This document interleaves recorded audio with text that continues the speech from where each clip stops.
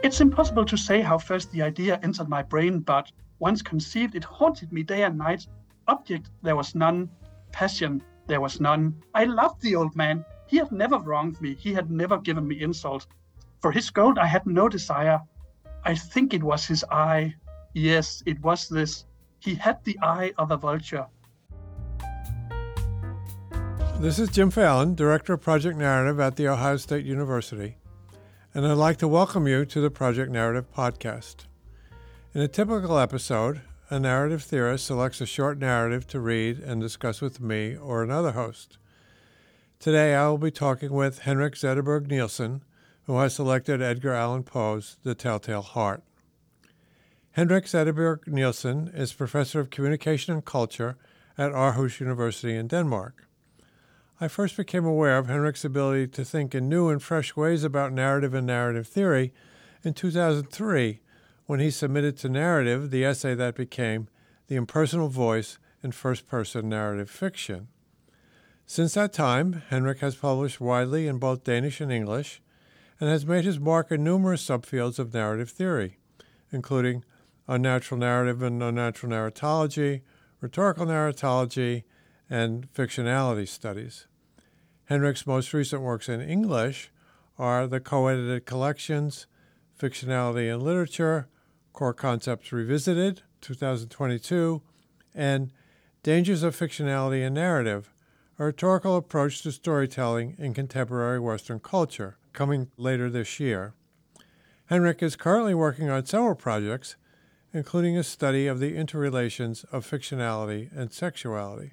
Henrik, is there anything you'd like to tell our listeners before you read Poe's The Telltale Heart? Yes, Jim, thank you so much for the welcome, and thanks for inviting me to the podcast. It's amazing to follow in the long line of very distinguished narrative scholars. So thank you so much for including me here. And also I'd like to extend that thank you for everything you've done to our scholarly community and for so many persons and academics who have really moved the fields of narrative theory and literary studies in tremendous ways. So thanks for that. Thank you. Well, let's get to the story. Let's get to the story. Right. And a little bit of context. So two things I want to mention as a context. So one thing is that this story, The Telltale Heart, published first time in 1843 in the very first edition of the journal The Pioneer.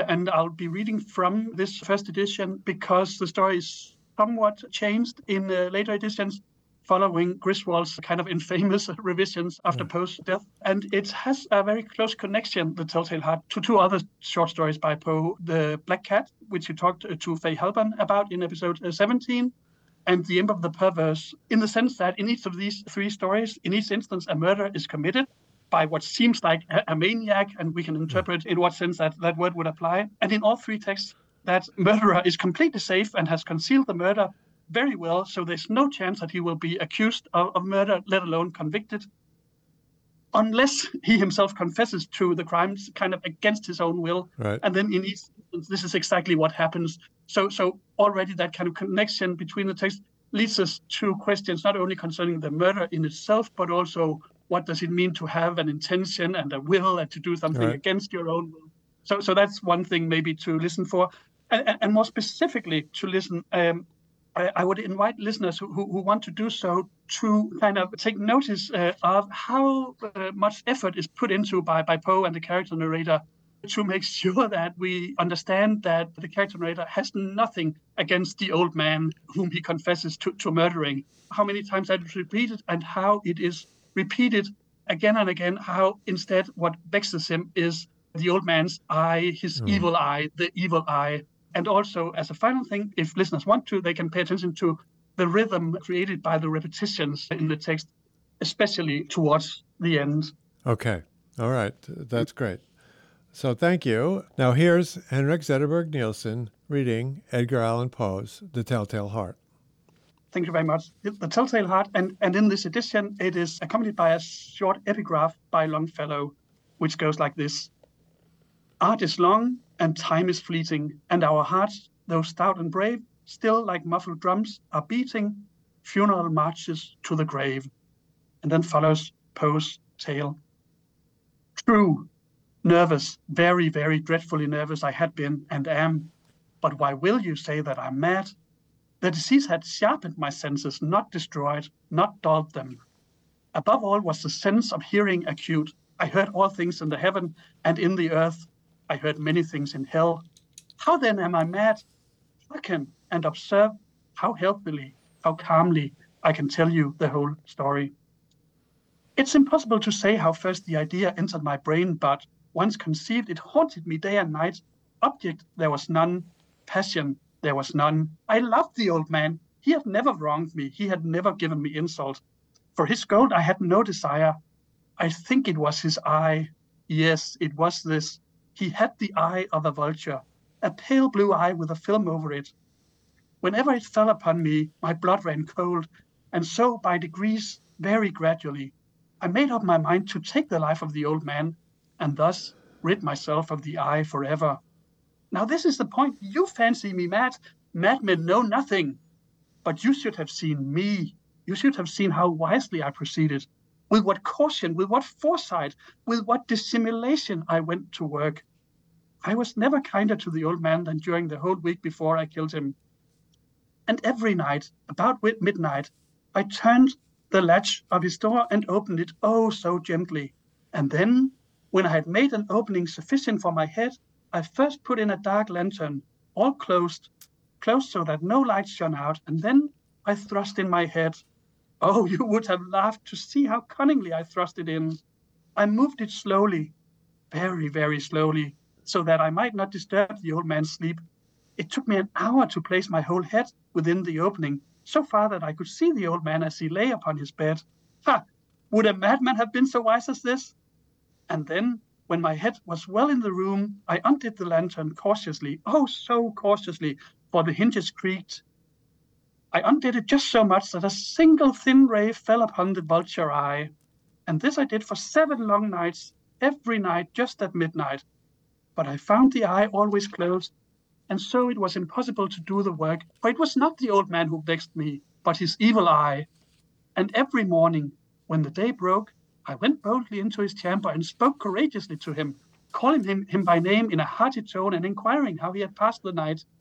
So, you see, he would have been a very profound old man indeed to suspect that every night just at 12 I looked in upon him while he slept. Upon the 8th night, I was more than usually cautious in opening the door. A watch's minute hand moves more quickly than did mine. Never before that night had I felt the extent of my own powers, of my sagacity. I could scarcely contain my feelings of triumph. To think that there I was, opening the door little by little, and the old man not even to dream of my secret deeds or thoughts. I fairly chuckled at the idea. And perhaps the old man heard me, for he moved in the bed suddenly as if startled. Now you may think that I drew back, but no. His room was as black as pitch with a thick darkness, for the shutters were close fastened, through fear of robbers. And so I knew that he could not see the opening of the door, and I kept on pushing it steadily. I had got my head in and was about to open the lantern when my thumb slipped upon tin fastening, and the old man sprang up in the bed, crying out, "Who's there?" I kept quite still and said nothing. For another hour I did not move a muscle, and in the meantime I did not hear the old man lie down. He was still sitting up in the bed listening, just as I have done night after night, hearkening to the death watches in the wall. Presently I heard a slight groan, and I knew that it was the groan of mortal terror. It was not a groan of pain or of grief. Oh, no. It was a low, stifled sound that arises from the bottom of the soul when overcharged with awe. I knew the sound well. Many a night, just at midnight, when all the world slept, it has welled up from my own bosom, deepening with its dreadful echo the terrors that distracted me. I say I knew it well. I knew what the old man felt and pitied him, although I chuckled at heart. I knew that he had been lying awake ever since the first slight noise when he had turned in the bed. His fears had been ever since growing upon him. He had been trying to fancy them causeless, but could not.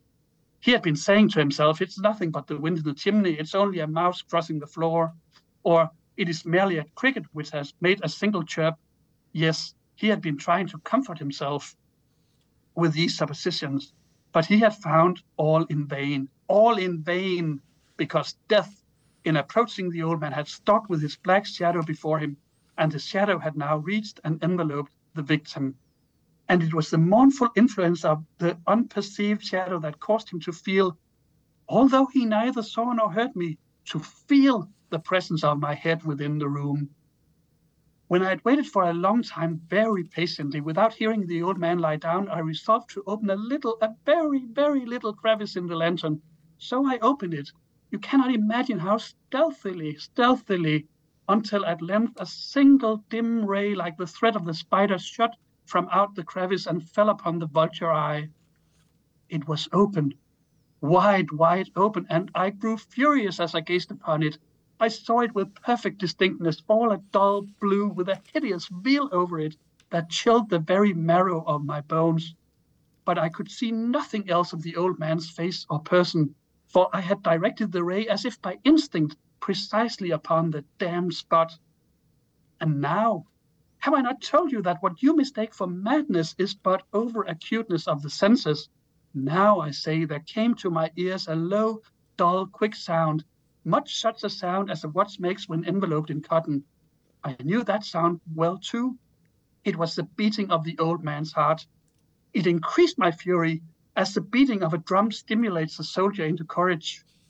But even yet I refrained and kept still. I scarcely breathed. I held the lantern motionless. I tried how steadily I could maintain the ray upon the eye. Meantime, the hellish tattoo of the heart increased. It grew quicker and louder every instant. The old man's terror must have been extreme. It grew louder, I say, louder every moment. Do mark me well. I have told you that I'm nervous, so I am. And now, at the dead hour of night and amid the dreadful silence of that old house, so strange a noise as this excited me to uncontrollable wrath. Yet, for some minutes longer, I refrained and kept still. But the beating grew louder. I thought the heart must burst. And now a new anxiety seized me. The sound would be heard by a neighbor. The old man's hour had come. With a loud yell, I threw open the lantern and leaped into the room. He shrieked once only. In an instant, I dragged him to the floor and pulled the heavy bed over him. I then sat upon the bed and smiled gaily to find the deed so far done. But for many minutes, the heart beat on with a muffled sound. This, however, did not vex me. It would not be heard through the walls. At length, it ceased. The old man was dead. I removed the bed and examined the corpse. Yes, he was stone dead. I placed my hand upon the heart and held it there many minutes. There was no pulsation. The old man was stone dead. His eye would trouble me no more. If still you think me mad, you will think so no longer when I describe the wise precautions I took for the concealment of the body. The night waned, and I worked hastily, but in silence. First of all, I dismembered the corpse. I cut off the head and the arms and the legs. I then took up 3 planks from the flooring of the chamber and deposited all between the scantlings. I then replaced the boards so cleverly, so cunningly, that no human eye, not even his, could have detected anything wrong. There was nothing to wash out, no stain of any kind, no blood spot whatever. I had been too wary for that. A top had caught it all. When I had made an end of these labors, it was 4 o'clock, still dark as midnight. As the bell sounded the hour, there came a knocking at the street door. I went down to open it with a light heart, for what had I now to fear? There entered 3 men who introduced themselves with perfect suavity as officers of the police. A shriek had been heard by a neighbor during the night. A suspicion of foul play had been aroused. Information had been lodged at the police office, and they, the officers, had been deputed to search the premises. I smiled, for what had I to fear? I bade the gentleman welcome. The shriek, I said, was my own in a dream. The old man I mentioned was absent in the country. I took my visitors all over the house. I bade them search well. I led them at length to his chamber. I showed them his treasure, secure, undisturbed. In the enthusiasm of my confidence, I brought chairs into the room and desired them here to rest from their fatigues, while I myself, in the wild audacity of my perfect triumph, placed my own seat upon the very spot beneath which reposed the corpse of the victim. The officers were satisfied. My manner had convinced them. I was singularly at ease. They sat, and while I answered cheerily, they chatted of familiar things. But ere long, I felt myself getting pale and wisdom gone. My head ached, and I fancied a ringing in my ears. But still they sat and still chatted. The ringing became more distinct. I talked more freely to get rid of the feeling, but it continued and gained definitiveness until at length I found that the noise was not within my ears. No doubt I now grew very pale, but I talked more fluently and with a heightened voice, yet the sound increased. And what could I do? It was a low, dull, quick sound, much such a sound as a watch makes when enveloped in cotton. I gasped for breath, and yet the officers heard it not. I talked more quickly, more vehemently, but the noise steadily increased. I arose and argued about trifles in a high key and with violent gesticulations, but the noise steadily increased. Why would they not be gone? I paced the floor to and fro with heavy strides, as if excited to fury by the observations of the men, but the noise steadily increased. Oh God, what could I do? I foamed, I raved, I swore. I swung the chair upon which I had sat and grated it upon the boards, but the noise arose over all and continually increased. It grew louder, louder, louder. And still the men chatted pleasantly and smiled. Was it possible they heard not? Almighty God, no, no, they heard. They suspected, they knew. They were making a mockery of my horror. This I thought, and this I think. But anything better than this agony, anything was more tolerable than this derision. I could bear those hypocritical smiles no longer. I felt that I must scream or die, and now again, hark, louder, louder, louder, louder. Villains, I shrieked, dissemble no more. I admit the deed. Tear up the planks. Here, here, it is the beating of his hideous heart. Okay, excellent. All right, so as you said, this is a kind of a, Poe tale that has become familiar. He's, when we think about Poe, we think about this story and, this kind of unreliable narrator and the horror and guilt and these kinds of things. And here, as you were saying, maybe a kind of inadvertent confession. So maybe we could just begin by going through that kind of typical understanding of the story and what Poe's up to. Right. Yeah. Like you say, I think this is the typical understanding, and also that it makes a lot of sense. It is a tale of horror and of dismemberment and blood, even if it leaves no stain. But it's a gruesome story about a character narrator confessing to murdering an old man. And like you said, he seems in several respects unreliable and somewhat like a madman.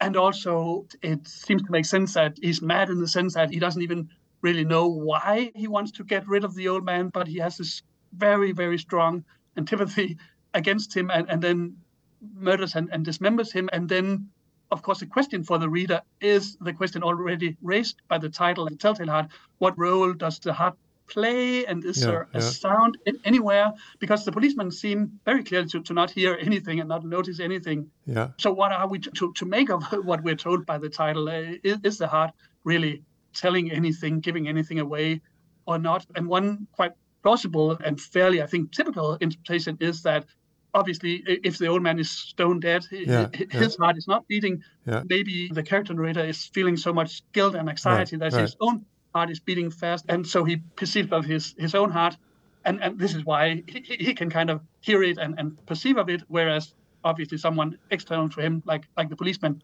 cannot. So it's like an overflow of emotion for him, and that kind of leads him guilt-ridden as he is allegedly in this interpretation, to confess out of pure guilt and emotion. Right. And I think that's definitely a level that's definitely in the story. Yes. Yeah. And I think, just to maybe another layer of that, which is, I think, also something that we want to develop a little bit more as we go, is the nature of the narration, right? So that one of the things that stands out is that he's not defending himself for having committed this murder. What he seems to be concerned about is, I'm not mad. Don't think I'm mad. I'm not a bad man, right? And look at all these things I've done. And there's a sort of an odd relationship between his relationship to the potential accusation or the actual accusation that he's mad, which he's very concerned with, as opposed to, well, you committed a murder, which he's, in a way, is initially kind of boasting about how well he did it and so on.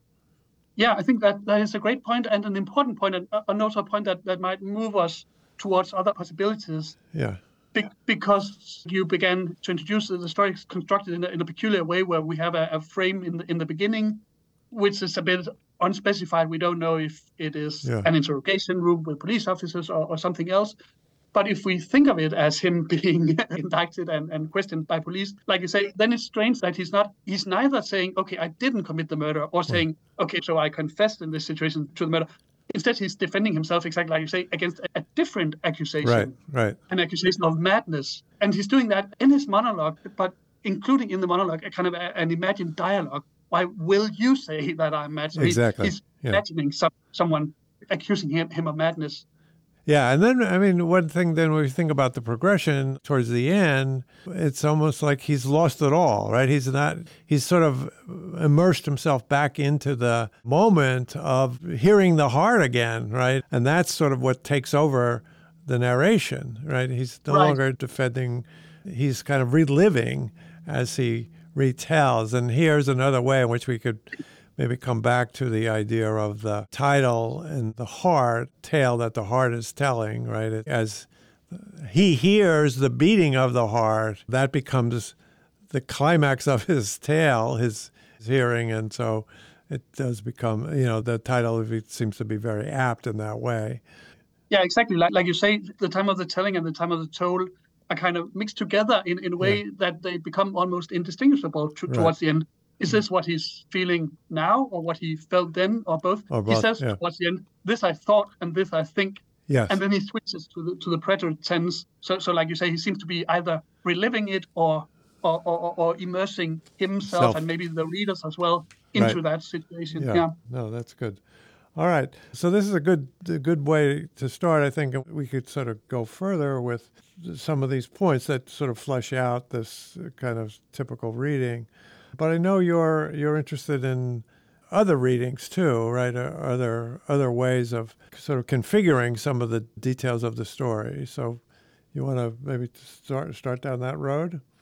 Right. Yeah. So I'm not saying that this is not the true reading, and I'm going to present a true reading.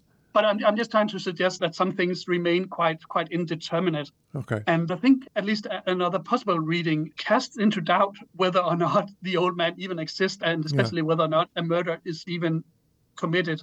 And I can start that line of reasoning by referring to the many instances, which I also pointed to in the beginning, where he kind of tries to make very sure that the reader understands that it's not about the old man. Yeah. It's about, as he says, I wanted to rid myself of the eye forever. Yeah. And rid myself of the evil eye. And when he even says, I love the old man, right? I mean, And when you hear a sentence like his evil eye or the evil eye, it seems to include the possibility that it's not only about a visual organ for seeing, but also about an evil part of oneself, an evil kind of subjectivity.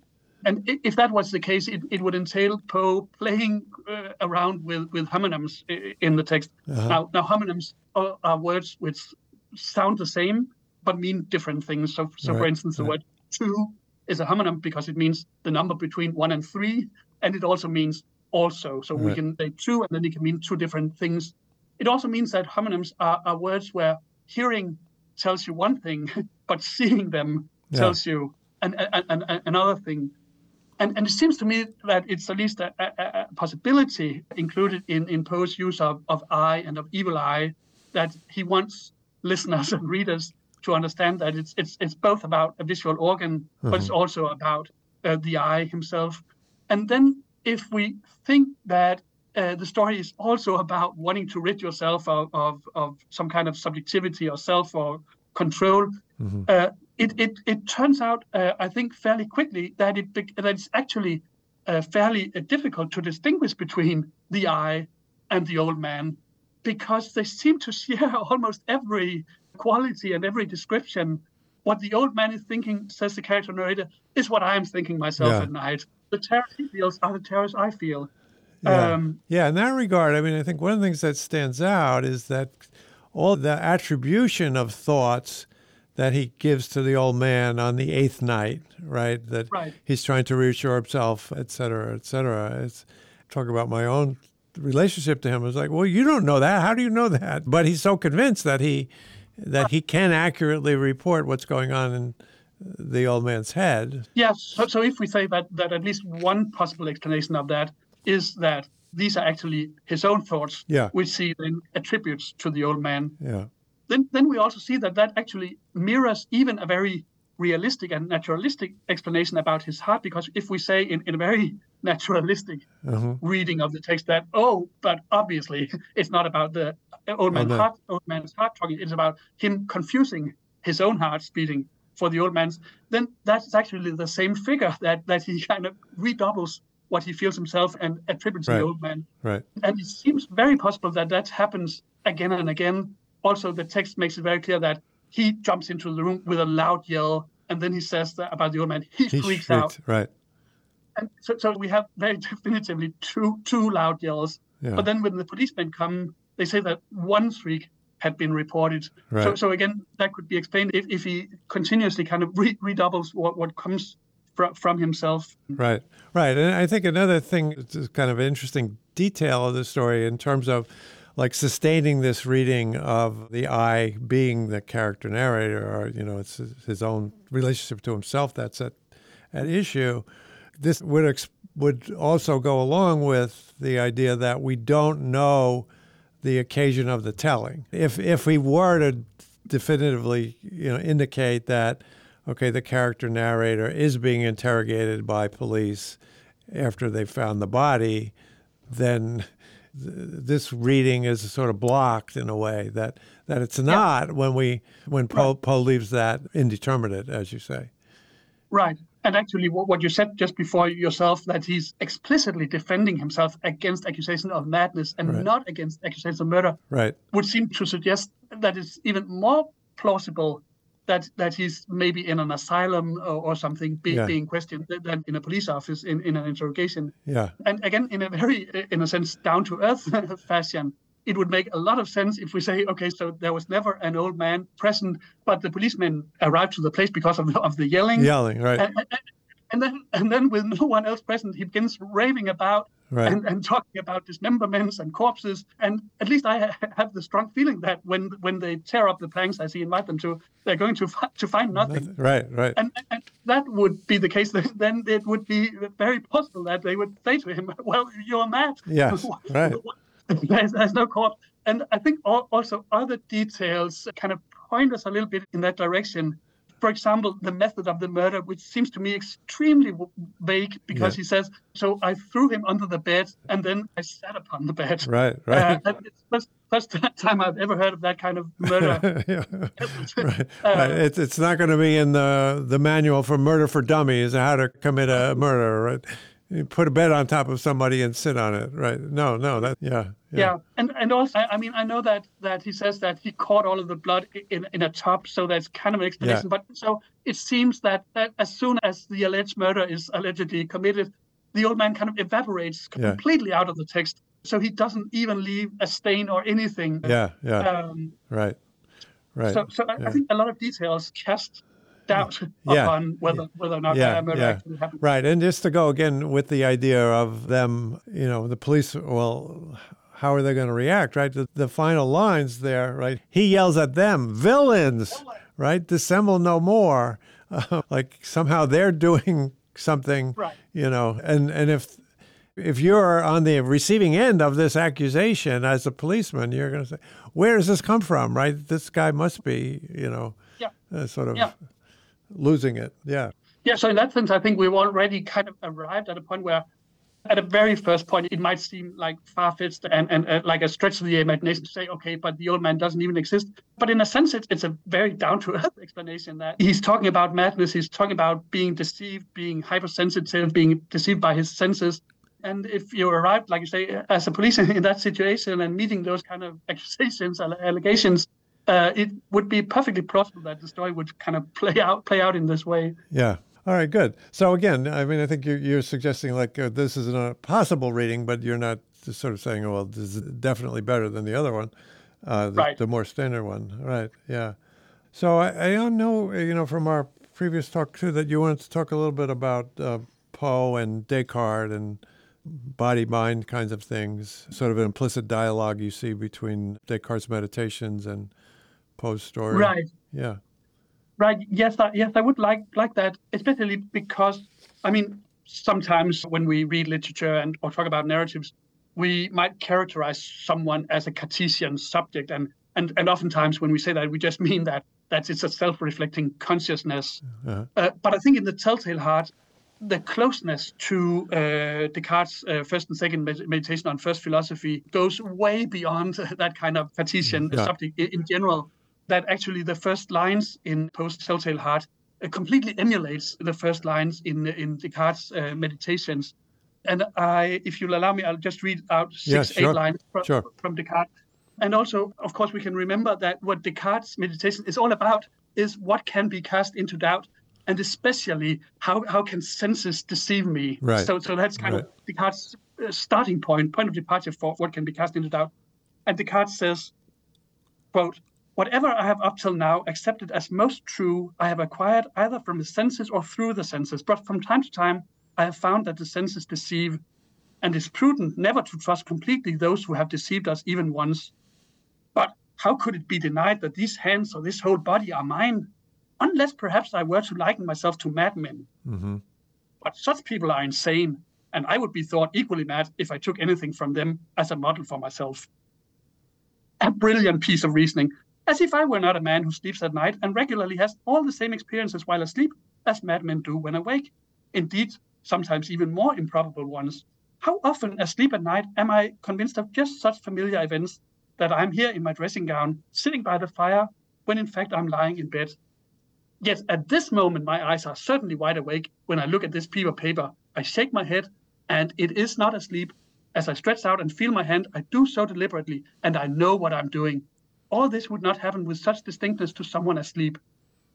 Ha! Indeed, as if I did not remember other occasions when I have been tricked by exactly similar thoughts while asleep. Yeah. End quote. And I think, at least for me, it was funny, but also fruitful to see that there seems to me to be a two-way traffic between Poe's text and Descartes. They are both monologues, but they also both include in those monologue dialogues, including dialogicity. And I think what Poe adds to my understanding of Descartes' text are two things. So first of all, it shows me for the first time how Descartes' text is actually really funny. And it also shows me how Descartes splits himself into two Descartes. There's the rational Descartes who says, "Oh, but I am certainly aware that now I'm awake." Yeah. And then there's the ironical, undercutting Descartes, the cynical Descartes who says, "Ha, indeed," as if you don't remember other occasions where you have been tricked by exactly the same thing. So it's a dialogue between a rational Descartes and a skeptical Descartes. Yeah, very much. So I think that's one thing that Poe kind of adds to my understanding of Descartes. And then he adds a kind of madness to Descartes' text. And also Descartes actually explicitly compares himself to madmen. Yeah. And then he gives this very funny argument against doing so. So, but they are insane, which is really funny. So I should not compare myself to madmen because they are insane. Yeah, right. I think it's intentionally funny on Descartes' part. Yeah.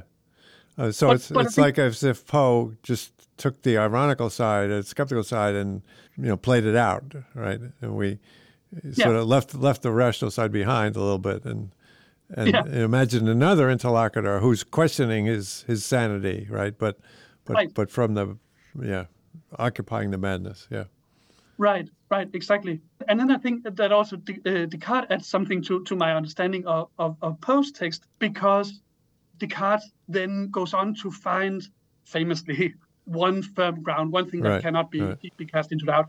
He doesn't, in the meditation on first philosophy, say cogito ergo sum. He says, "I am, I exist." So not I think, therefore I am, which he says in another text. But even so, the point is the same here in Descartes, that there's one thing, that even if he's deceived by the senses, even if he's tricked by a demon, even if he's sleeping, there's still someone being deceived, someone sleeping, someone. Right. And then Descartes famously builds everything up again from that point. Right.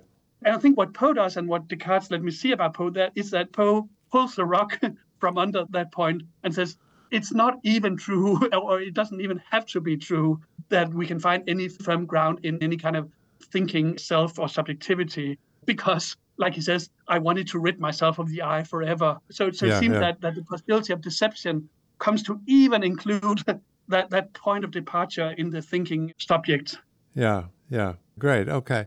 Yeah. I mean, I think too, also if we go, there's another maybe dimension of this. If we go to the sort of ways in which we think about what Descartes, the cogito or the I am, I exist, that this is the ground. And it's the consciousness of that, right? I'm aware that I exist. And then that becomes sort of a basis for kind of a mind-body split, right? Right. So, and the mind gets privileged and all that, right?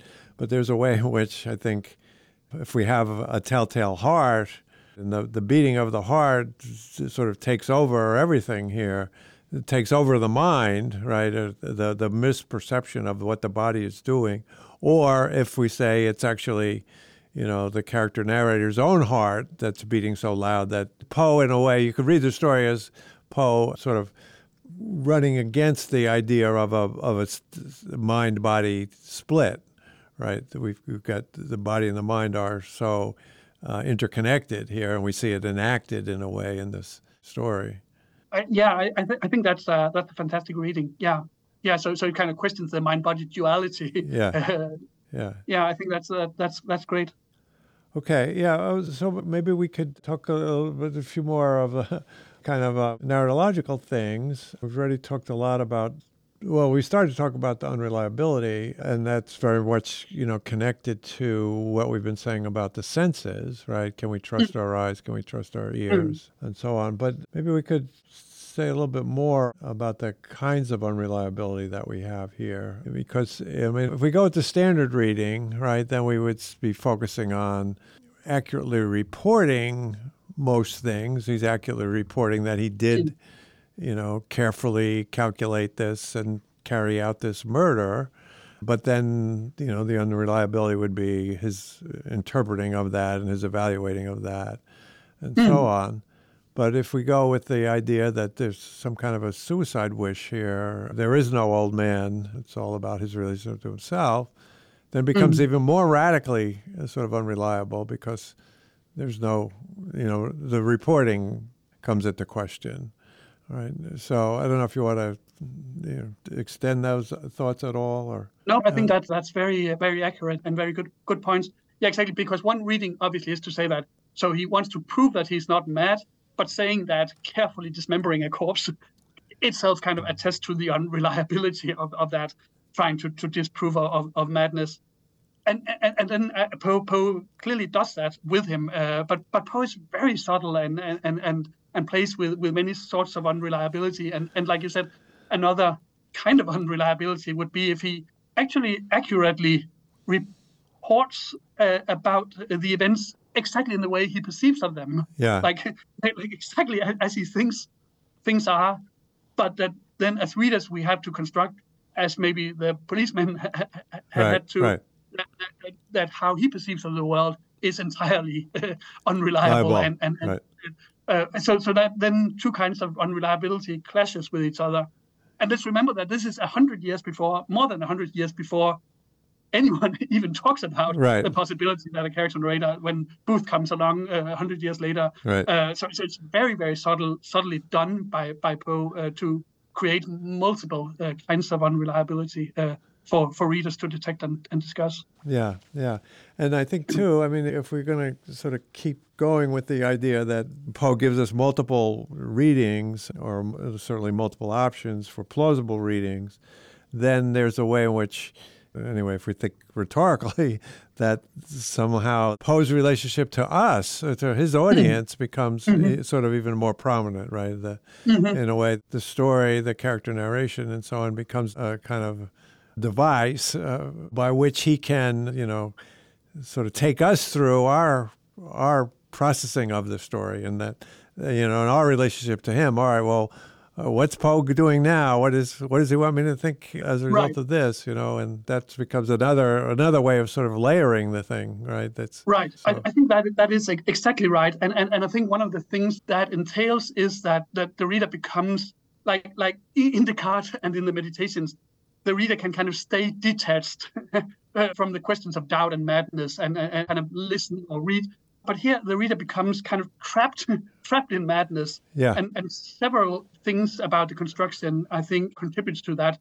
And one thing is the way Poe not untypical at all for him, construct this frame narrative where the reader begins at a distance to the events, but then in the end we are trapped in the middle of the mad events themselves, and we never come back to the frame. And I imagine if there was like a writer's course or something 1.0, it would say you cannot do that. If you make a frame narrative, you have to make sure you return to the frame. Yeah. But Poe, it seems, very intentionally traps the reader in this prison of madness in which the character narrator himself is imprisoned.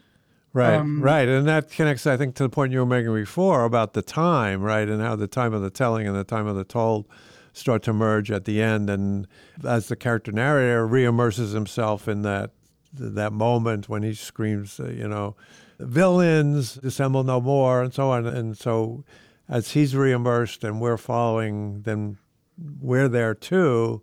But then we take one more step and say, all right, well, why is Poe doing that? Or what's the point, right? And go back to a lot of the other things we were saying. Yeah. Because I think another device, like kind of engaging the reader or immersing the reader or trapping the reader in this meditation of madness, is that the reader, him or herself, experiences sense deception, because in a sense, homonyms are all about sense deceptions. Yes, so right. so it's about one sense, the sense of hearing telling you one thing, and then another sense telling you, oh, but it's ambiguous, or it could be several different things. And the first homonym we talked about was about the visual sense that of seeing connected to the eye. Yeah. And I think that it's not a coincidence that towards the end we seem to find another homonym connected exactly to the second of the two senses involved in homonyms, going from that of seeing to that of hearing. Right. Because it seems like in the end, when the character narrator screams, dissemble no more, tear off the planks, here, and obviously in the story it's H-E-R-E, H-E-R-E. Then it seems to me that if we go the other way round from seeing to hearing, then we could very easily hear those words as what they scream to us, H-E-A-R, right. Here. So listen to this. So if that is the case, that's something we cannot find by looking at it, by using our visual perception, but we can kind of get at by going beyond that sense deception and listening to it and hearing to it, hearing the telltale heart telling. Yes. Then we are ourselves not at all detached from sense deception, but right in the middle of it in the end of the story. So it seems to me that we're trapped partly because we never return to the frame, and partly because we are part of that sense deception involved in the two homonyms concerning, respectively, seeing and hearing. Yeah. No, great. And maybe just one more wrinkle on that is the way in which there's a kind of, the play with voice, right? So we have the character narrator, speaking and describing external events, or defending himself from being mad and so on, right? And so we have kind of the voice of the narrator. But then as he goes and he's re-immersing himself in the events, he starts to tell us what he's thinking. We have a kind of access to an internal voice, right? And then at the very end, we have, in the re-immersion, we have his speaking voice emerging. And that's where we get the here, right? So that kind of, we following all the voices, and then sort of the eruption in this, spontaneous overflow of powerful confession, or whatever we would call it. Given everything he's doing with the sense of hearing, right, that play of voices also seems like a great element of the way he's bringing things to this climax. I think that's a fantastic point. And I think it fits really well with like almost everything else we've said. Yeah. Because if you're right, and I think you definitely are about that, then it also means that at that point, at the end, finally, the reader is the interlocutor, because for the first time we hear his direct voice speaking to us. So again, we kind of trapped into that situation. Yeah. So I think that's a good point. Yeah, good. All right, well, I think we're coming to the end, but one thing I know that we're both interested in, and we haven't explicitly discussed, which is the fictionality here, right? So, this is generic fiction, a short story, and Poe, one of the famous early practitioners of it, and so on. So what does, thinking about fictionality do for the story or for what we've been saying about it? What are your thoughts? Yeah, Yeah, I think you can talk about fictionality on two levels, even if just briefly on both levels. So one level is that in a sense we know as readers that what we encounter here is fiction, and that allows us to take pleasure in something that would be horrific in real life. Okay, right. Yeah, and that's quite fundamental and maybe not very subtle, but even so, it's part of the experience. Yeah, and I think actually quite profound, right? I mean that we're in this zone where we're licensed for the exploration of the horror and so on, and we don't have to worry about direct, real world consequences. Right. And following up on that, I think a lot of the pleasure, at least I take in the text, I think many people take in the text, is you distinguish between components like the thematic and the mimetic and the synthetic component, the synthetic having to do with the constructedness of the narrative. And I think a great pleasure for me is to enjoy also the synthetic component of the text, and how Poe very subtly, very creatively plays with framing, unreliability, construction, voices, time, all within a page span of like 4 pages. Right. So there's this kind of aesthetic dimension to a fiction that that is part of the pleasure. And even if the, things being depicted are unpleasant or horrific. Yeah.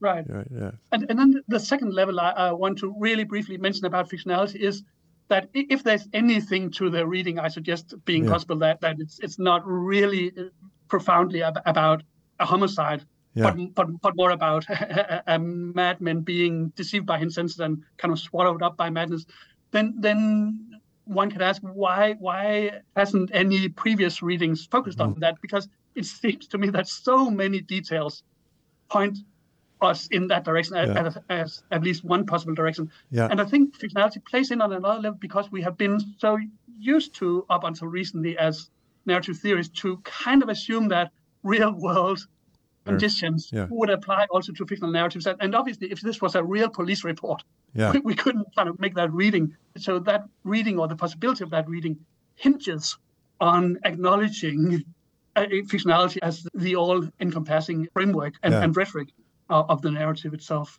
Yeah, no, that's great. Well, that could be a good note to end on, but is there anything else that you were hoping we'd get to that we didn't? Maybe just one final sentence I want to mention is that again and again, like I said, the eye is referred to in the singular, and also it is mentioned that he had the eye of a vulture. And that is one of the sentences which Griswold changes completely. So in Griswold's version, that sentence is changed to one of his eyes, in the plural, one of his eyes resembled that of a vulture. So it's made into a comparison instead.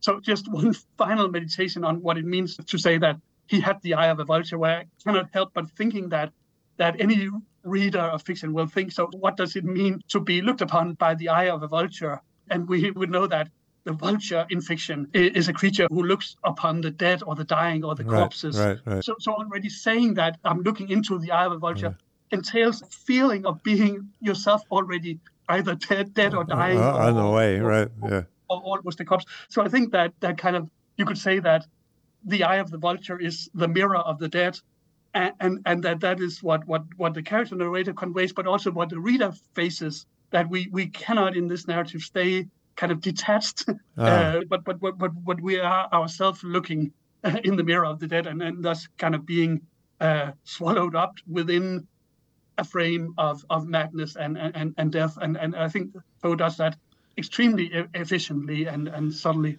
Yeah, right. I like the way that you do that, because it takes us back again to Poe and his sensibility, and what it's like to be reading Poe and giving ourselves over to him. All right, well, great. Well, thank you so much, Henrik. This was a lot of fun, and I think our listeners will enjoy it.